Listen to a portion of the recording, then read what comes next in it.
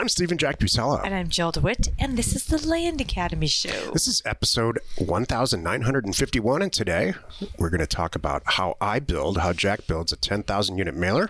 Mm-hmm. And we're going to talk also about building due diligence confidence. These are two topics that came from Career Path. Career Path. Yep. We're mid-session in Career Path number 6, and these are hot topics, both of them for Totally. during the office hours for Career Path members. Exactly. So I want to just make a note too for those of you who are watching us.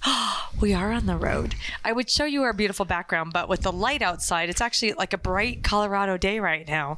So you can't really, you wouldn't really see it, but my view is beautiful. So we happen to be downtown Boulder, looking out over the mountains on the Front Range, and it couldn't be more pretty. So it's right out of a postcard. Yep. The whole thing. And Jill and I are having an absolute blast. Yep. So for those of you who are tuning in and listening, and you're here because I want to do it from the road too, sometimes you have to do this kind of a stuff. So I've talked about it before. Running our land business from an RV is totally a piece of cake. I can do it with my laptop. I can do stuff on my phone. I could do things on my tablet. No big deal running a land business. Now running Land Academy and the podcast and offers to owners and Parcel Fact and the things that and doing Career Path, with the video live stuff we have to do, that's a whole different ballgame. So for those things, we find these office space environments, and it's great because you could rent it for a couple hours, rent it for a day, whatever you need. I just want you to know all your options. It turns out there's an office share in almost all the tiny little towns all over the place. I'm shocked at how many, not the chains, not like the WeWorks. Yeah. There's all kinds of independent little offices you can rent a room. It doesn't have to be a hotel conference room. Yeah, we've done that. They have that too. We've done that. So yeah, now I'm like, and here's the reason why. Because we don't want to go home. We picked up a new rig. We did the podcast. Did we do the podcast from the rig last week? I think we did. Yeah. Okay, that's right. You saw the podcast from the rig last week. So we were going to head home after that, right? And then Jack very nicely says, I don't need to go home. Do you need to go home? I kind of need to go home. So I'm having contacts shipped to me here. That's the only thing I'm running out of that I can't get. But other than that, we'll just see how it goes. So who knows where we're going to pop up next week. This is the first, I was telling Jill yesterday, This is the first time in my entire life ever that I don't have anything to complain about. Yeah. Or worry about. Oh, boy. Do you have this in your relationship? It's probably the roles are reversed. It's probably the woman that has a lot to bitch about, but in our scenario, I'm not to throw you under the bus, but one of us rolls a little better with the punches, and I think it's because one of us doesn't, then one of us has to. So we'll just leave it at that. You know what? We're getting it done, though. We are getting it done. We couldn't do the Thursday call last week, now that I'm thinking about it. Oh, that's right. We did have to cancel last week. We're going to do it this week. Because of network issues. Now we've got it all figured out, I think. Sheesh. And the internet here is better than at home. Each week we answer questions from our Land Academy Discord forum and review land acquisitions from our weekly Thursday member webinar and take a deep dive into 2 land-related topics by popular request. I just mentioned those. Let's take a question posted by one of our members on the Land Academy Discord online community. If you want a sneak peek, go to landacademy.com. It's free. Lacey wrote, "Hi, I had a question regarding downloading data from DataTree. Are we downloading the data per zip code within the county or for the entire county?"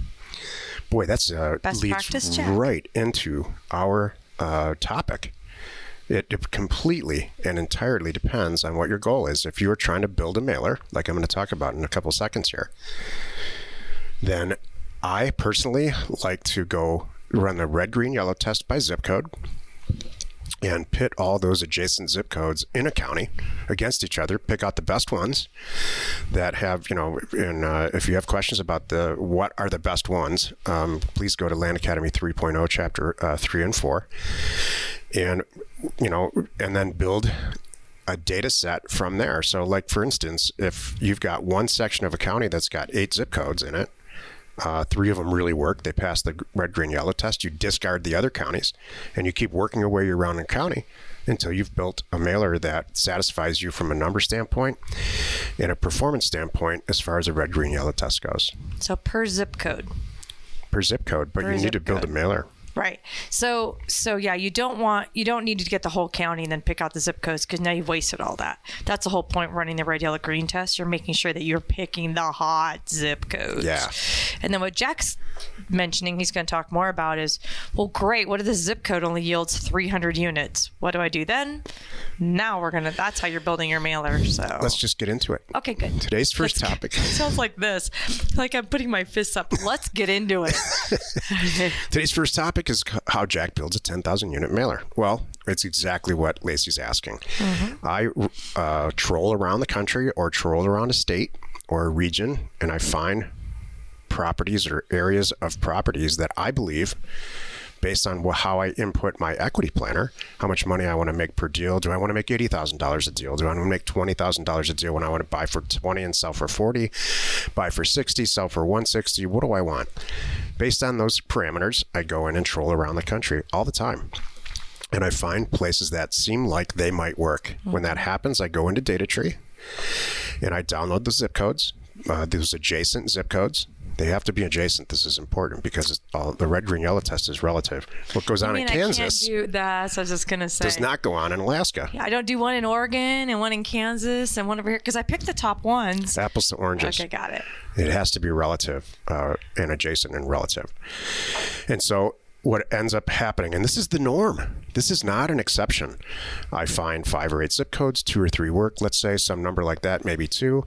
I find out that those 2 zip codes in that pocket of adjacent zip codes really work. They pass the red, green, yellow test, but I find out it's only 700 units. Well, I want to send out 10,000 properties. I want to send out a mailer, a 10,000 unit mailer. So I continue to do the same thing. And the more diverse of these pockets of zip codes that I create, diversification is finance diversification is rule 101 rule. It's very safe. You diversify risk that way. So if I end up in 5 different states with clusters of zip codes, they pass the red, green, yellow test, and now I'm on way. I need to continue to build I want to build a 10,000 unit mailer. I don't do mailers for less than 10,000 units. In fact, it's closer to 25,000. Do they all go out at the same time? No. Thank you. I asked my partner about how many would you like to go out every week?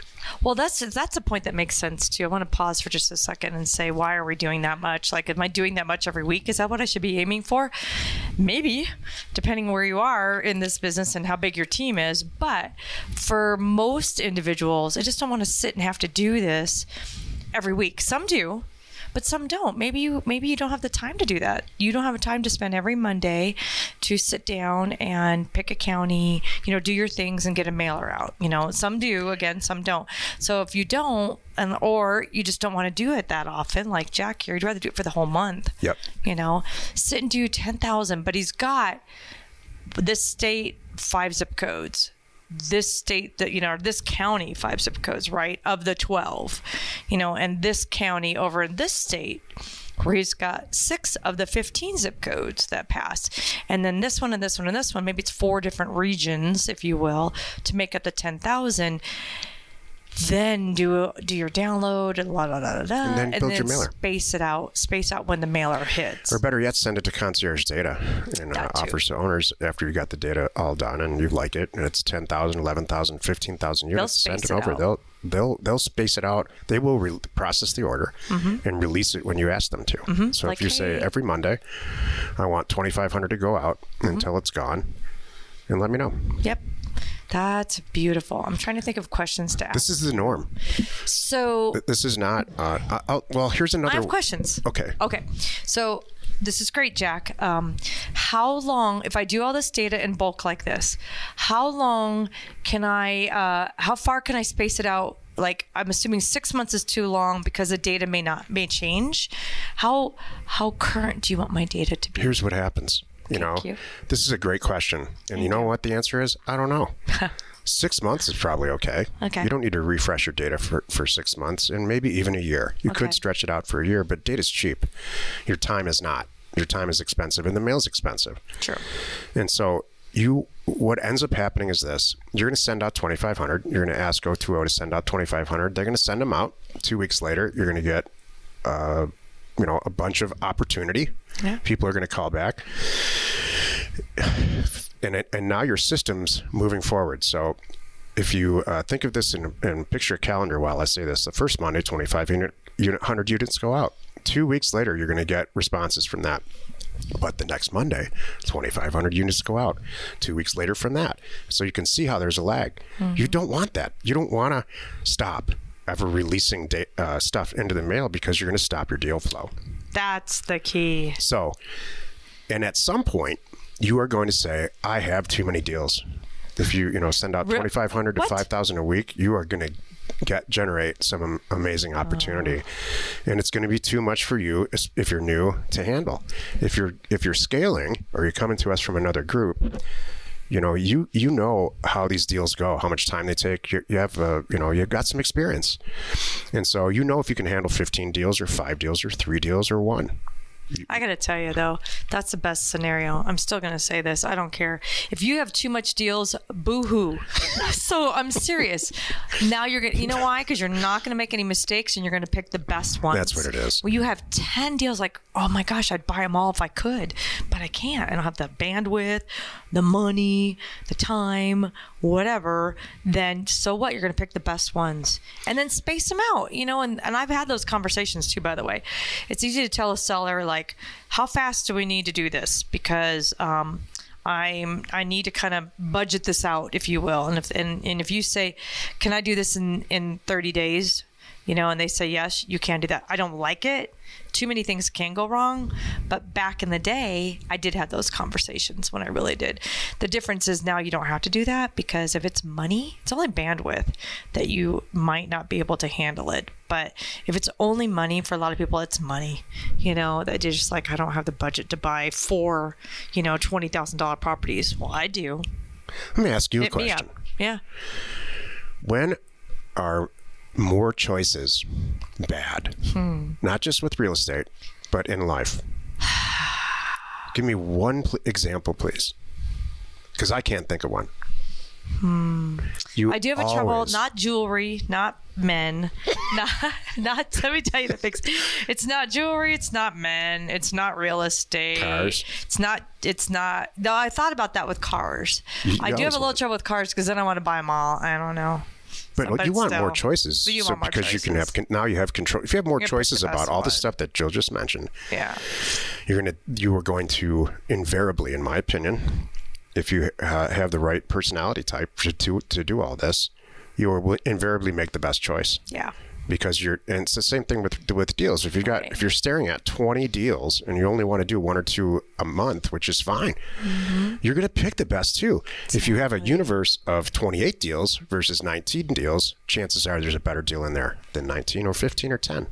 That's why it's so 4. important. That's the problem. People don't realize when you have too little and you're looking at, here's what happens, the opposite. Sorry, I didn't mean to interrupt you, but when you have like 3 or 4 deals that people don't send out enough mail, this is the problem. You send out 2,000 units, right? And you get 20 calls back or 30 calls back, and you've got 4 that passed your test, not 14, 4. Now you're looking at the lesser of 2 evils, like, well, maybe this one over that one, and that's where you're going to get in trouble. And which taps into Jill's next topic. And so I don't want to get too ahead of ourselves, but if you have 20 deals that you're looking at and you only want to get 2, you're going to make great decisions because you have more opportunity and more diversification. Those things are universal concepts in everything. More diversification is better, always. Yeah. More options, more choices are always better than less choices. And in your 10,000 unit mailer, I'm going to argue too, here's what you're doing. You're in data tree. You're filling in your parameters and you're stacking up, right? Are you going to download in one bulk? No. Okay, so you have 1 per county. Or zip code, let's say. Well, no. I mean, let me back up here. So I put in state, county, and my 6 zip codes, and I've got 8,000 units. can I go back in? I have to download that and then go back and do 2,000 from my other area that I picked out. Okay, you have to do separate downloads because here's why. That's a great point. I should have been more clear on that.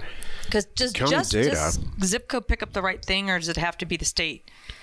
County. So if you go state, county, and then you have 5 zip codes in there, you're going to do fine because the county, it's at the county level that the assessor data is generated on the back end of data tree. And every county is very different. Even counties that are adjacent in the same state might handle their assessor data very, very differently. So you do not want to cross counties. Okay. You want to have one county, multiple zip codes. If you haven't reached, then download. Okay. If you haven't reached your 10,000 unit, let's say it's 2,500, you're going to do another to start over, and you're going to go to another county. Like download that one and then keep adding. Find the zip codes and build it until you get to the numbers that you want. Okay, then I'm going to argue. Tell me if I'm wrong here, because this is data 101 questions I want to ask for everybody. Sure. So I have 3 different files. Do I put them all in one big file so I scrub them all at once and save time? Yes. Thank you. And you put the raw data in one big file. This is a normal mailer for me. Cool. I put all the raw, and then I start to build the mailer, or I send it to O2O. Cool. In my case, I use Concierge Data now because I train the person, Daniel, who runs Concierge Data, and I know what he's capable of and what he's not. And if I send him the data file and it's done, and he does it right. Scrubs out. Sends it back to me. What are we scrubbing out? We're scrubbing out city of fill in the blank. We're things like scrubbing out people zips. Who own properties that, like the U.S. government, they don't need a letter from you. You're just wasting money on mail. Right. It's all in the program. Exactly. I'm just kind of giving little tips like, well, what are you scrubbing? So, okay, thank you. I think that answers all my questions. Let's take a look at one of our favorite land acquisitions from our weekly Thursday member webinar. Would you do this deal? Lincoln County, Nevada, 4.88 acres, purchase price $10,744. So we could sell it for $30,000 to $50,000. We have water, electricity, no slope, mountains in the distance, 20 minutes from Panica, Nevada. Everybody's alive. There's stuff adjacent. Great. 10 grand for 4.88. Wow. Don't say wow yet. I'm pretty familiar with the area of Nevada. Buy for 500, sell for 5,000. That's a stock photo. Mm-hmm. Maybe not. 370 next door. Not a stock photo. Oh, maybe not. You're right. Let's double check that. Eating my words. I'm eating mine. You know who's going to buy it is the rich guy that just did this next door. Yep. I paid 30 grand to have an extra 5 acres. Okay, you know what you can do, by the way? Now that we have the next door neighbor's address, you could pop the next door neighbor's address into Neighbor Scoop and then go over one if you really want to. Oh, I mean like this. Mm-hmm. So I just found a property that's on that same road.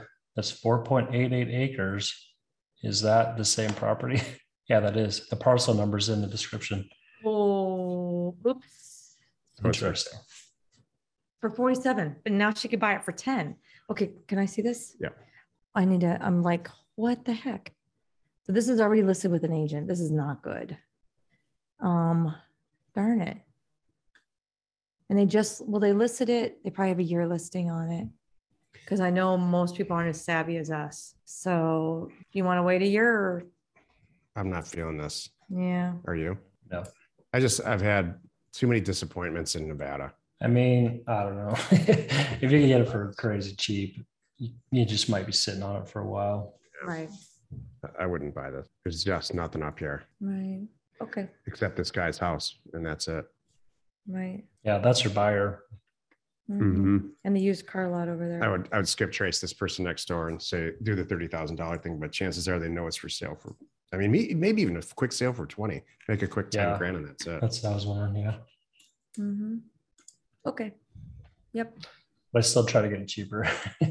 But you know what? I wonder, the guy next door, I'm sure knows it's for sale. I would be willing to bet the agent already had a call with him. So whatever it was, he didn't want it. That's what I think too, Joe. Because you know what he may think? I know some people think like this, like, I'm not going to buy it and no one's going to buy it because I'm sitting here. So I don't have to spend any money and I get to quietly enjoy these 5 acres. That's true. Yeah. So. Hey, if you don't know it by now, Jill and I have a full-blown commercial printing company specifically to send offers to owners. In fact, that's the name. Offers, the number 2, owners.com.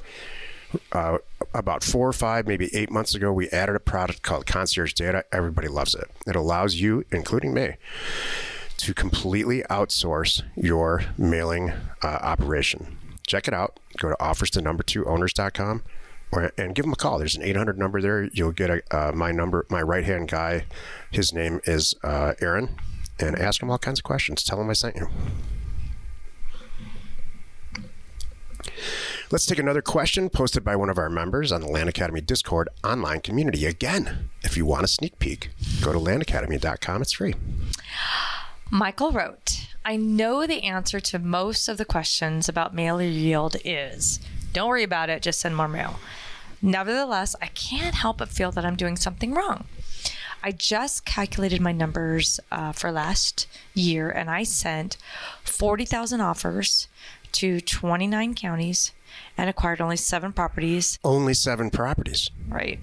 And it looks like all my mailers went to one state. Starts with a G. How do I debug my process? Am I offering too little? Most of the year I was targeting 35% of retail. Now I'm backing off to target 30%. Am I picking areas that are too hot? Has anyone been in this situation and figured out a way to debug your process? I'm not sure where to start.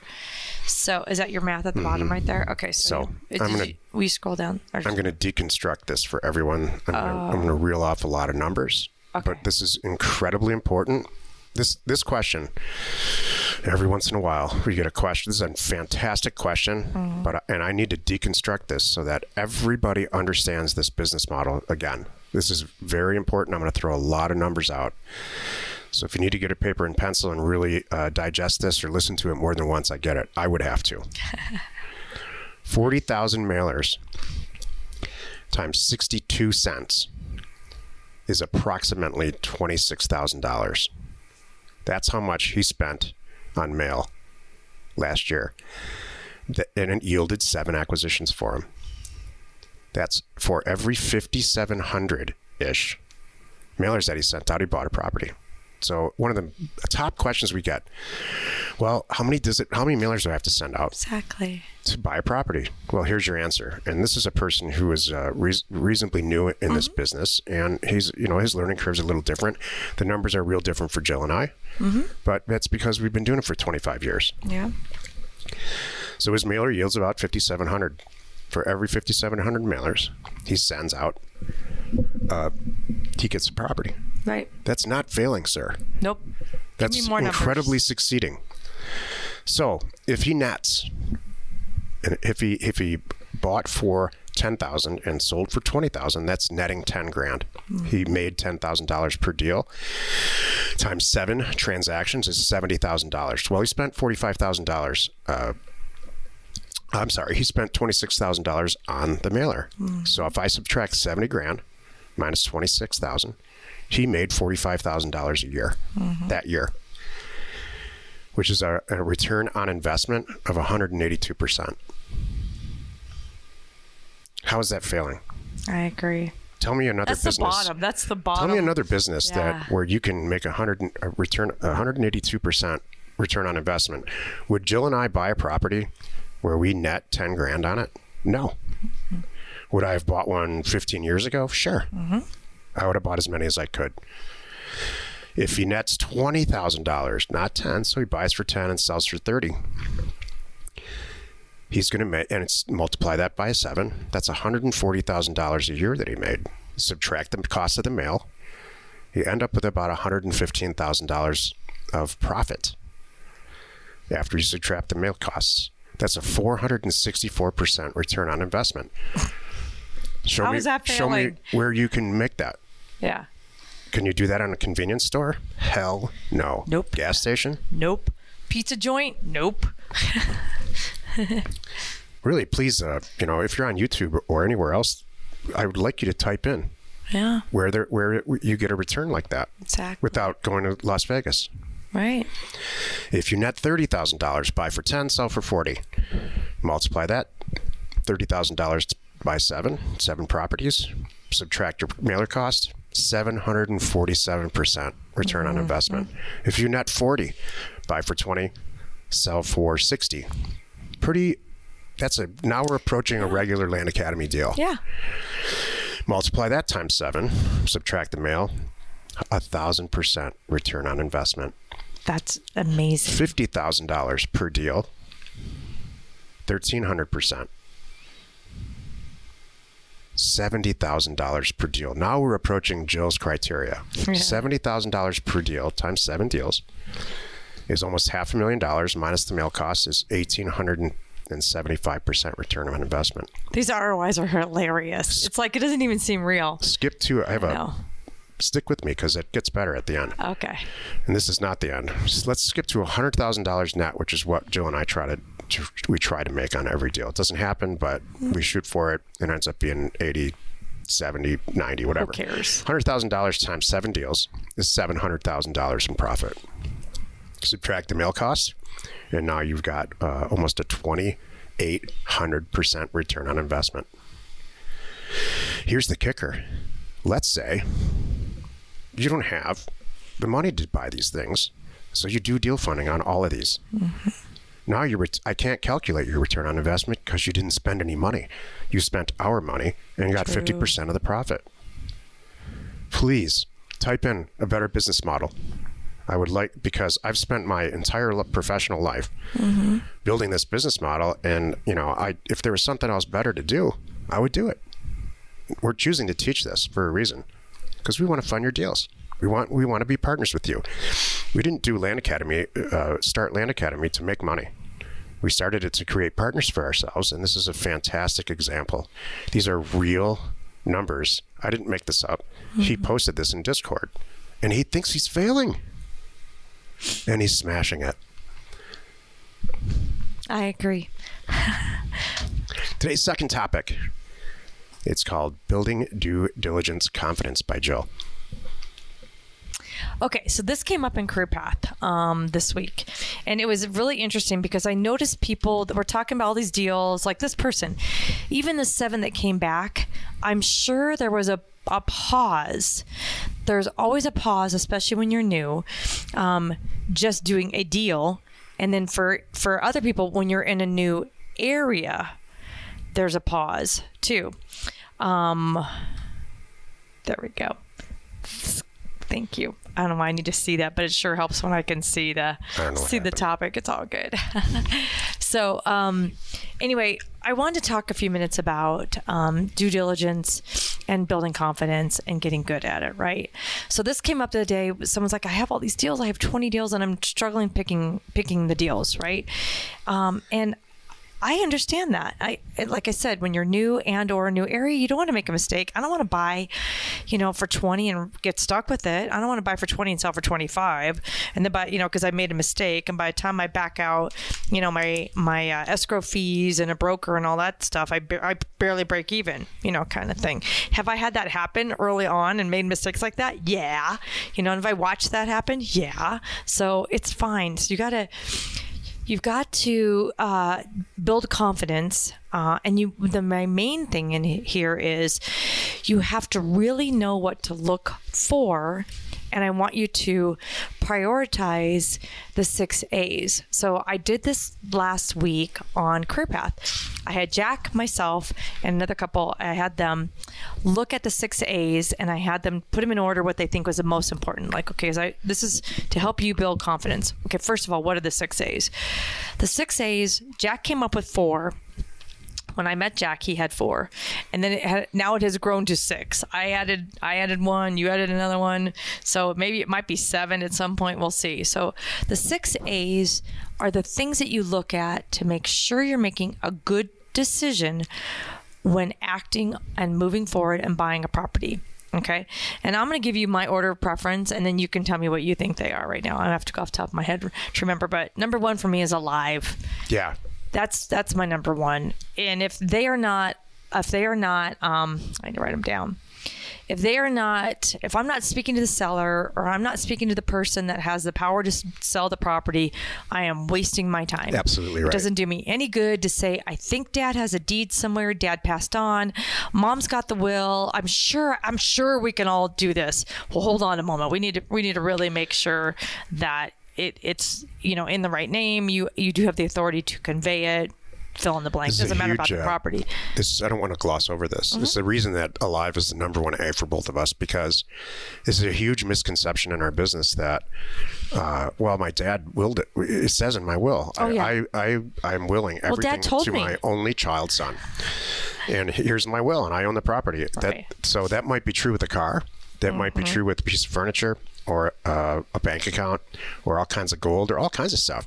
But it is not true with real estate. If somebody passes away and the property's in their name and not in their heir's name, there's a lot of hoops you got to go through. And in some states, it's nearly impossible. Arizona is one of them. Mm-hmm.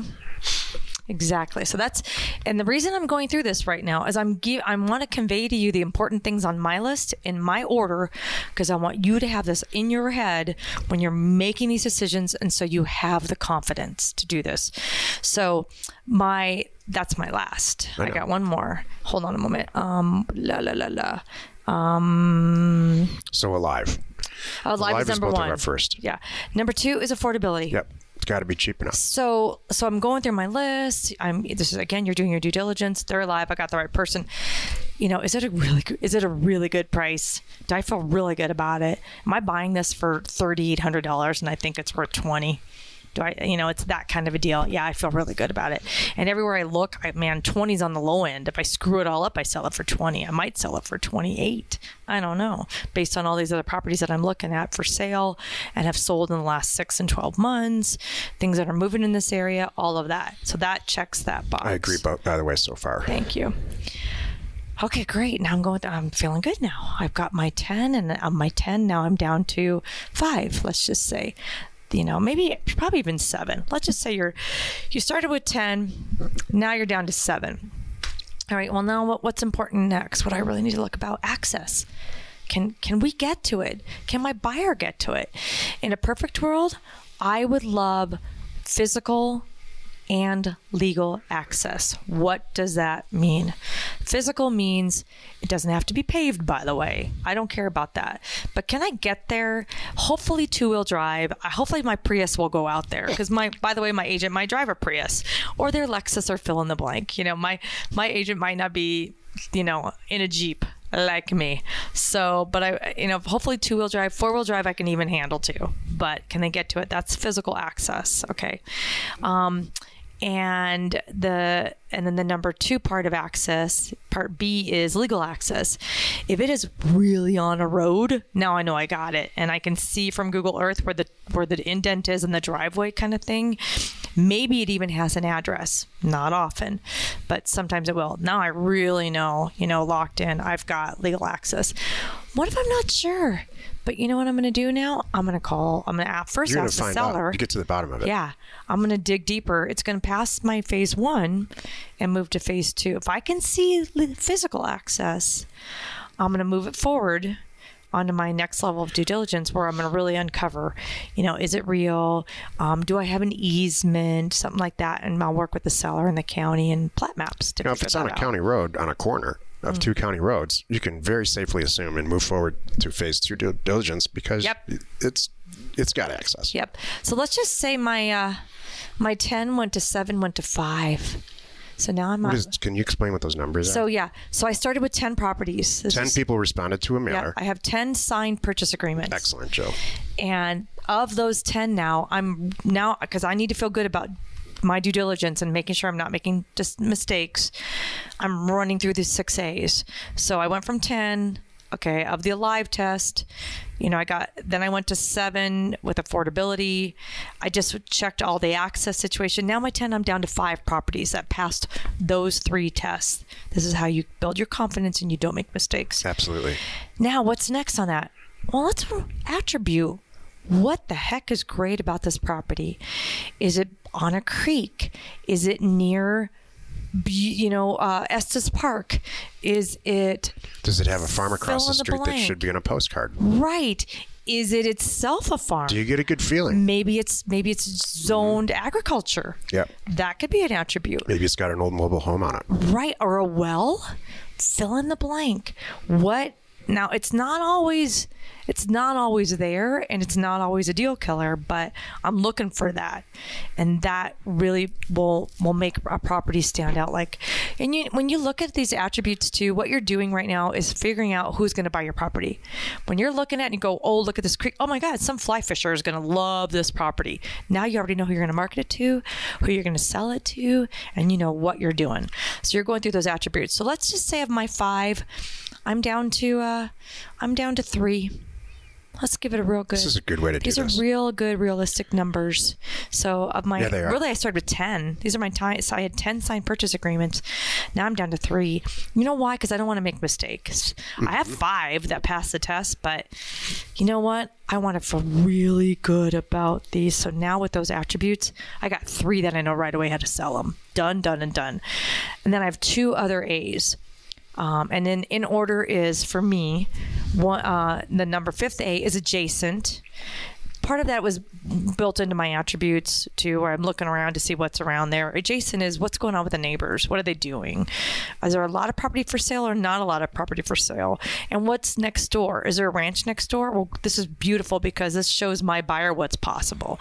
And when there's a ranch next door, I know they got power figured out. They got water figured out. They've got all this stuff figured out. So adjacent, it's just like, for me, a little boost, a little like, all right. And my 3 stays 3. I'm going to feel good about, I did that. So I lump together adjacent and attribute. Yeah, I do too. Often. They go together. Thank you. So my 3 is still 3 properties I'm moving forward with.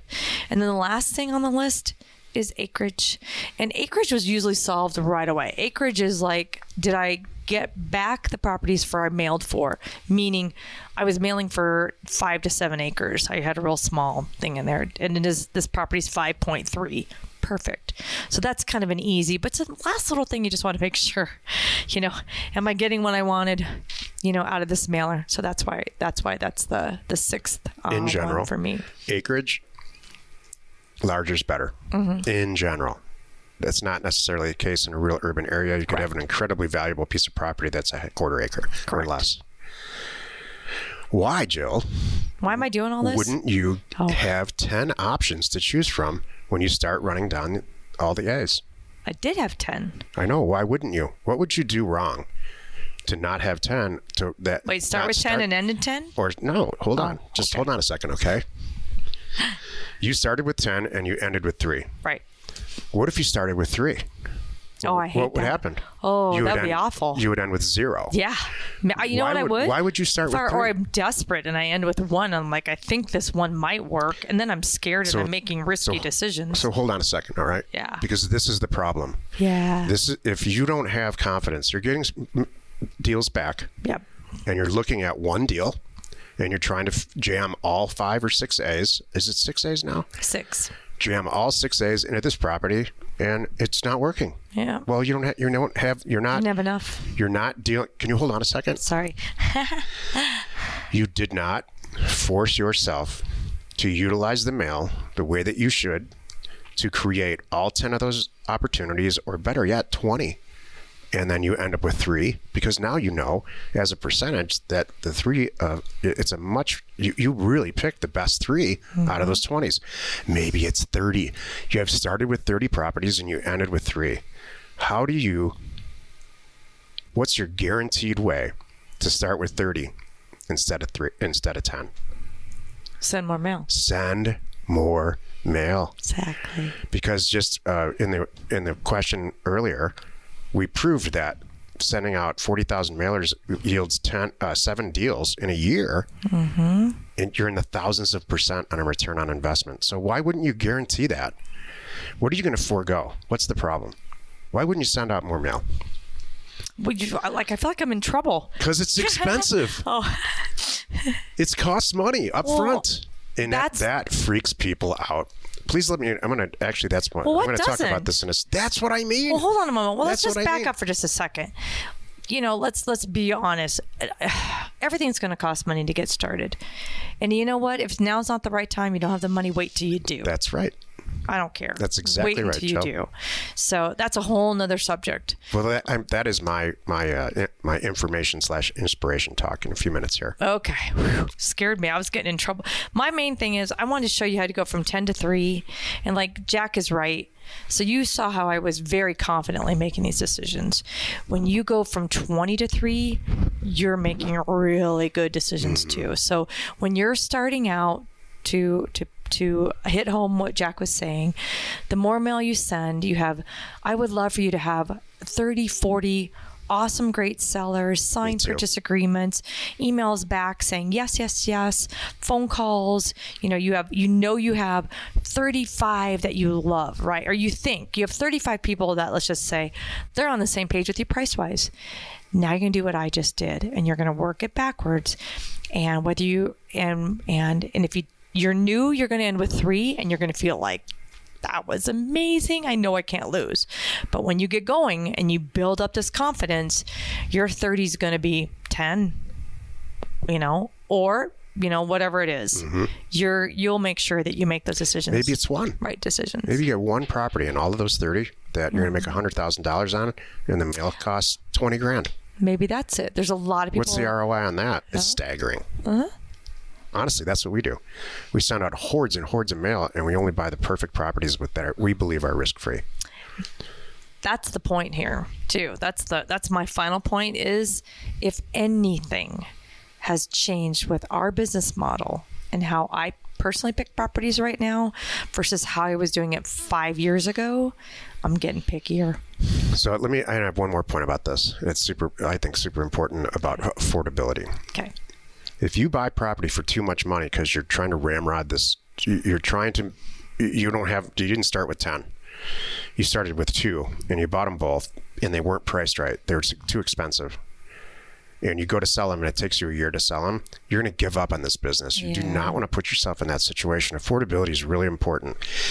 If you watch the Thursday calls, if you're a member, go back and watch the old Thursday calls. Geez, there's hundreds and hundreds and hundreds of them in there where we review people's deals on a weekly basis. And what we always say, almost without exception, not completely, but almost without exception, we say, you know what? Love the land. It's got 3 of the 5 or 6 A's. And you have it priced at $15,000. If you can get it to $5,000, I would buy it.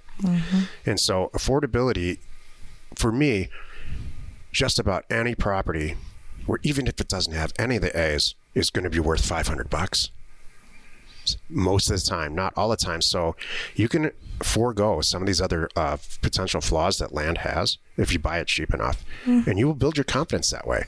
You'll build your due diligence confidence by making sure you're sleeping great at night because you bought it so cheap. There you go.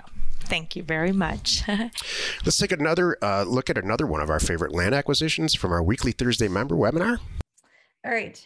How about would you do this deal? Summit County, Colorado. So there's 2 lots. The second lot has an easement for underground water tank. It's not buildable. Noted. That's good to know. 1.6 and 1.3 acres. Accepted offer price $312,000. Thinks we can sell it for $650,000. Here's the second one.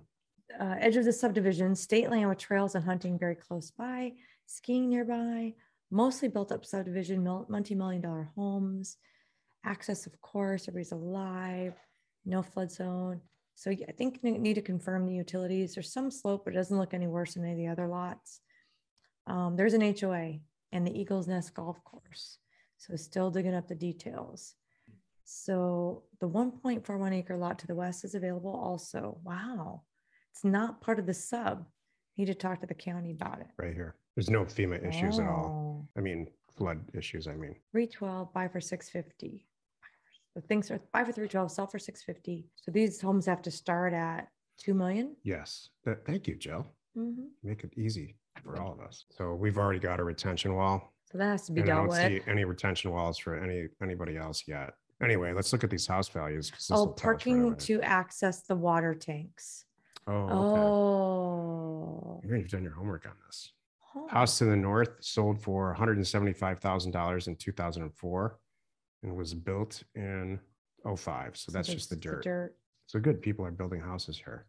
875 in 2010, built in 2005. What do you think this estimate is on this? 1.4. I was thinking 1.311 exactly. 2.7. Oh, So, 3 that's- bedrooms, 1 bath. Wow. That's just That's price. $2.7 million per bathroom. Yeah. Wow. It's 3,800 square feet. Holy moly. Look at, they sold it in 2011 again for 1 million right here. 1 year later, you guys. Numbers work on this. Can I see I dirt? can't believe I'm saying this. The numbers work on 300,000 lots, probably worth 650. I think, Aaron, I think all your numbers are right. I think you did everything right. I would need to make sure that it's buildable, Here's and one that- for, that the red, green, yellow test, that you just need a confirmation from a really local real estate agent who knows that subdivision. you know what I would do too? As you're doing it, Aaron, I would have good conversations with these guys and find out that HOA versus the Ruby Ranch Equestrian Center, kind of dig in, get to know the different Mhm. places here. I've done that in the past. You're going to own this for a while, so prepare for that. Jill, you have something inspirational to share. Yeah, I was thinking about this as we're driving around Colorado right now, like all over Colorado. Let me tell you, pretty much all up and down the Front Range. We'll say that. It's pretty flippin' cool, and it's so beautiful. And everywhere I look, I have these, breathtaking, awe-inspiring for me views, and it could be. Maybe it's a mountain, maybe it's just a rolling field, something like that. But I was thinking about it and I realized, I really am a land person, and it really helps me in everything that we do, that I can see something there and properly convey that to my broker and to my buyers, right? Because that's the whole point here. Why am I doing this whole thing anyway? Why am I in the land business? Is it here to collect land to have for my portfolio so when I die, I have 8,000 acres? No, that is not the point and why I'm in this business, right? No, we're here to buy and sell land. And it sure helps if you're a land person. How do you know if you're a land person? It's what I just said. If you walk around going, oh my gosh, it's so I can see someone's cabin there. I can see my cabin there. I can see me on that creek. I can see me riding a horse over this whatever ridge. I can see, you see the trees and the beauty that's there. That helps. But what if you're not a land person? What's interesting to me is because I grew up in Southern California. I did not grow up in the Rocky Mountains. I grew up in Disneyland. in it. Well, I mean, we're talking suburbia in it. Like there was no land. If you had a quarter of an acre, you had a lot of land. So most of the places where I grew up, it was like 0.12 kind of thing. And so I just think it's kind of funny that it doesn't matter where you're from, by the way, whether or not you're a land person or not. And I want to talk just for a few minutes about what to do if you're not a land person. I can't wait to hear this. I know. Because I have a simple answer, Well, but I'm going to go after you. oh. Well, you ought to be. That's hilarious. So, well, I would like you to go first. Okay. Okay. Here's a sentence Okay. that I say to Jill in our social life about 10 times a week. Sweetheart, this is wasted on me. Oh. A good bottle of wine, absolutely wasted on me.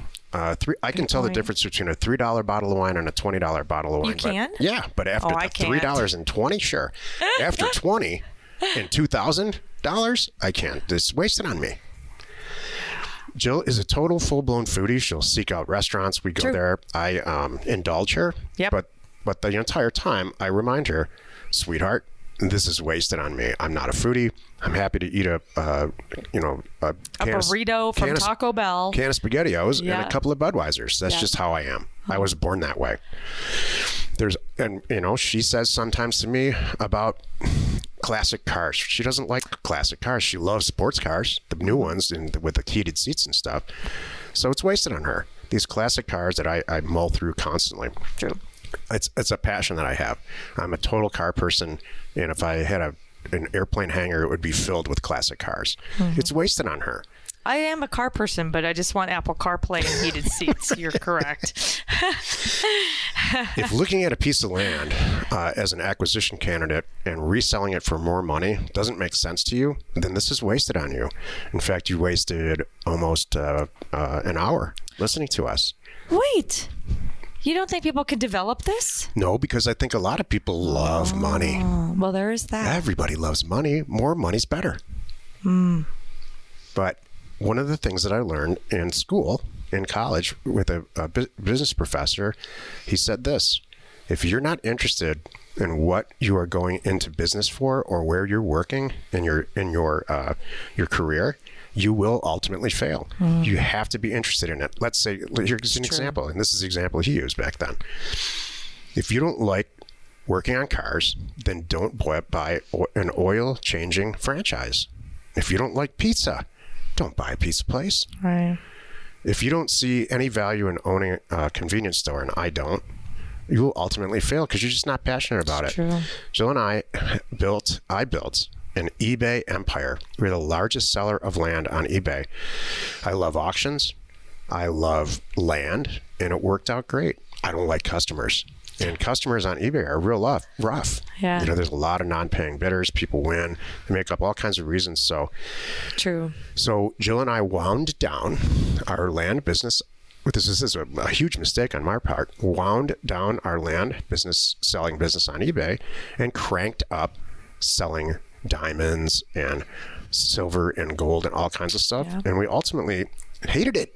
Yep. Because all we were doing was Different customers. That's it. And so in the end, we sold it. And we with a lot less margin. We got out of it okay. Yeah. But we just had no passion for it. I could care less about diamonds and all that stuff. And, unless Jill and I are shopping personally, then that's fun. Right. But as a business, no. So ask yourself if you're a land person. Well, you know what? I have a solution to end this on too. If you're not, because you know what? There are plenty of people in Land Academy that are not here because of land. They're not here because they're land people, but they are here because they know what's going on and how much profit there is to be made. So there are people in Land Academy that just are happy to be the bank and trust you. Oh, sure. So that's not doing land deals. But I'm just saying, if you're not a land person, you can partner with somebody and who's really good, like me. What if you found me and you're like, Jill, I don't really care. This is not a bad scenario, by the way, too. This is kind of my dream scenario. Not that you're not my dream. Not that I'm not sitting next to my dream person. My goodness. But I'm sorry. In second place. Not first place, because you are my first place. Great recovery, Jill. Yes. In second place would be an investor that leaves me alone and just says, here's $500,000. Go. Well, then you're in the financing business. Well, there is and that. You're not in the land business. Okay, which is great. I know many, many people who love the concept of finance and eat it up. Loans, debt and equity financing, all of it. You know what's funny about this whole topic? I came up with this topic this morning on our drive-in to the office today. And I really thought in my head, I'm going to come up with some ways to tell people how to become land people. And in the end, I can't. Don't do it. I know. Yeah, I really can't. Do you think how great do you think I would be as a chef if I could eat SpaghettiOs and Budweiser? Gosh, no, you'd suck. That's true. That's what I'm saying. Yeah, you'd suck. Passion. You wouldn't care. Spices, schmices. You'd be like sending it out. Here's a steak. Eat it. Oh, and then what? I hire somebody else? Yeah, and you can't even really effectively control it. Accurately. So yeah, okay. Well, I'm eating my words today. So what if you're not a land person? Well, it was nice knowing you. I really think that's the answer. I guess you're right. I'm sorry, but thank you for I'm not bringing sorry. that up. Wow, my whole topic is just like, whoop. Okay, not where I thought that was going to go. Thank you. All right, Jack, your turn. What do you have informational to share with us today? The name of my topic is: your company's revenue is more important than its expense. So Business 101, you've got revenue, money is coming in. In our business, it's the sale of real estate that we bought. We've got expense, like the cost of the land. You have to buy the land. You have to pay yourself a little bit of a salary so you can pay your rent. Escrow fees, brokers. Mail. Yeah, mail. None of that is going to happen without revenue. And none of that is going to happen if you don't send any mail out? And this is a huge topic that we spent a lot of time on last week in Career Path office hours. It baffles me to this day, and you can see it all over Discord, about the lack of understanding. And it's not understanding, but it's the lack of buying into, like hook, line, and sinker, buying into sending out mail. And yep, it costs money. And yes, you incur expenses before you incur revenue. Yeah. But you will not, like Jill, like this entire episode is packed, starting with all the questions and the topics. If you don't send a ton of mail out and believe in those ROI statistics and have some confidence in your due diligence and everything, this is a summary of the whole episode. You will not generate revenue. This hit me like a ton of bricks because I watched several years ago Susie Orman, who's a financial expert. I don't know if you know who she is. If you're under 40, you probably don't. You might not. If you're over 50, you definitely do. She's in our prevalent, or has been, or was prevalent in our generation, and she's kind of famous for yelling at everybody. Yeah. And she's famous for saying, "Yeah, you don't make enough money." Yeah. You're sitting here asking me what you should invest in, and can how I to retire? Yeah. What are these investment vehicles over here? Is this one good? Is this one good? Is this one good? And she's just famous for looking at people straight in the eye in the audience and saying, this is not going to happen for you, right? Because you don't make enough money. And what I want you to do, instead of spending all this time researching what vehicle you can get 7% in before tax versus 5%, how about you go make a bunch more money? Yeah. Change your career, get a second job. And so that's the whole thing with this. If you send out, in the example earlier, send out 40,000 mailers and you buy 7 properties, there's a massive difference if you buy 7 properties or 12 properties. And if you buy it's them the same amount of work. 10,000, what you were going to make 10,000 a deal or make 45,000 a deal. You need to be really, really, really conscious of your company's revenue. Well, like Jill just said, forget about the expenses. In fact, the ROIs are so attractive that just forget it. Send out as much mail as you possibly can. If you can't afford to send out mail, and it's which I understand, everybody's been there, find a partner that's going to financially back you, or wait till you have the money. Yep. Or don't do it at all. Don't do anything in your life that costs upfront money. Then that might mean you're not an entrepreneur. You know what I tell people often when they're starting out in this? You need to pick something, pick your criteria, put your head down, stick to it, and do 10 deals, let's just say. If you do 10 deals, you're making 15 grand, a small amount of money. Yep. You're making 15 grand a deal, and you put your head down, you spend a year at that, and you come up for air and go, now I've got $150,000. Now I can start making different decisions. I think that's kind of where you're going with that. That's too. Right. You need to get the revenue up, have that money there, put it aside. That's right. Have that there, and then now you can go, all right, I worked a lot of the kinks out. I know what I'm doing now. Now I'm gonna do some stuff. If you get the right amount of mail out and you learn and take the amount of time to get educated through Land Academy or wherever else you choose to, and learn how to send mailers out correctly, and execute mailers themselves, the revenue will seriously follow, to the point where the revenue, the percentage of expenses as a percent of revenue, which is a very common accounting way to analyze things, is staggering in this business. It's staggering, the return, the percent, the net income that you make as a percent of revenue if you send the mail out. There's no business that I know of that will shows you the rewards like this one. Renovating houses, forget it. Everybody comes to us with their tail between their legs after renovating 2 or 3 houses, and you're stopping me. Is it too much? No, it's good. It's good. All right. I think we're... Join us next Wednesday for another interesting episode. Jill just shut me up. You are not alone in your real estate ambition. We're Jack and Jill. Information and inspiration to buy undervalued property.